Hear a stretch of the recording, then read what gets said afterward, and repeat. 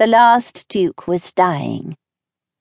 Dragging shallow breaths into his lungs, the sixth and final Duke of Markham cursed the fates for snatching him so quickly and himself for not foreseeing how imminent was his end.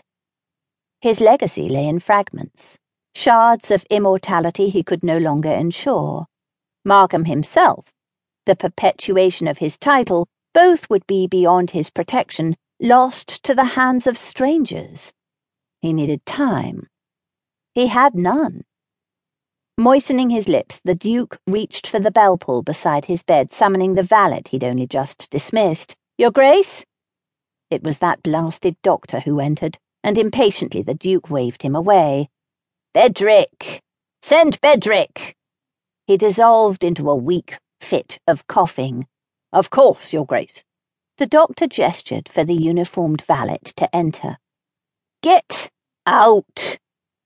The Duke gasped at his grim-faced physician. "Bedrick!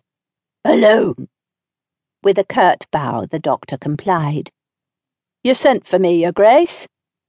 Bedrick frowned at a loose button on his coat, his demeanour as calm as if he planned to assist the Duke in shaving rather than stand by his deathbed. "Pen! Paper!" "Certainly." Bedrick provided both. With a shaking hand, the Duke scrawled a name and a few words on the page, barely managing to fold the paper in two. Utterly spent, he fell back against the pillows. "To my solicitor," he whispered. "I've made provisions. He'll know what to do." "I understand, Your Grace." "Immediately. As soon as I'm gone." "At once, sir. Will there be anything else?" "Pray, Bedrick. Pray it's not too late." "As you wish, sir." Dutifully, Bedrick slipped the note into his pocket and moved away. The dying man stared after him, drifting into a world where the past flowed forward, melding into a soothing haze with the future. Then the last Duke closed his eyes. "Give me back my wallet, you filthy urchin!" Red-faced and sputtering, the gentleman waved his cane at a cringing lad. "I said, hand it over!" Violently, he thrust his gloved hand forward.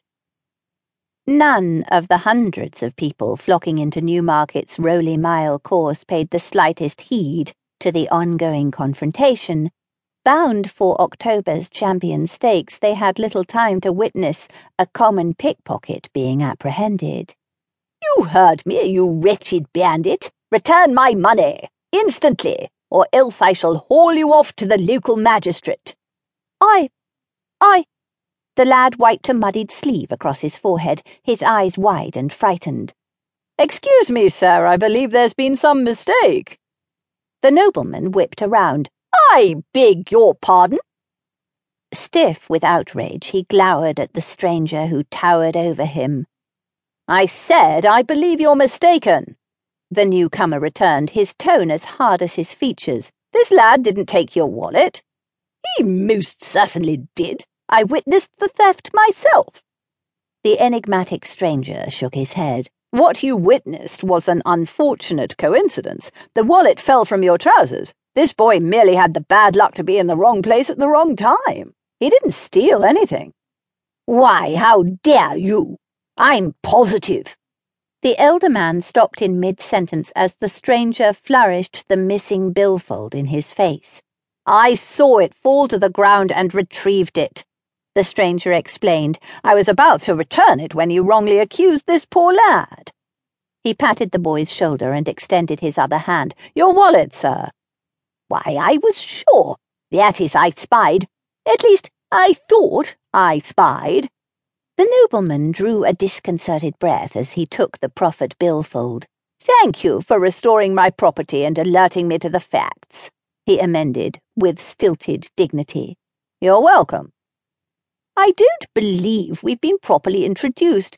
I am Lionel Graband, the Earl of Caspingworth, and you are—" He paused expectantly. "Thornton. Lord Thornton." The Earl bowed politely.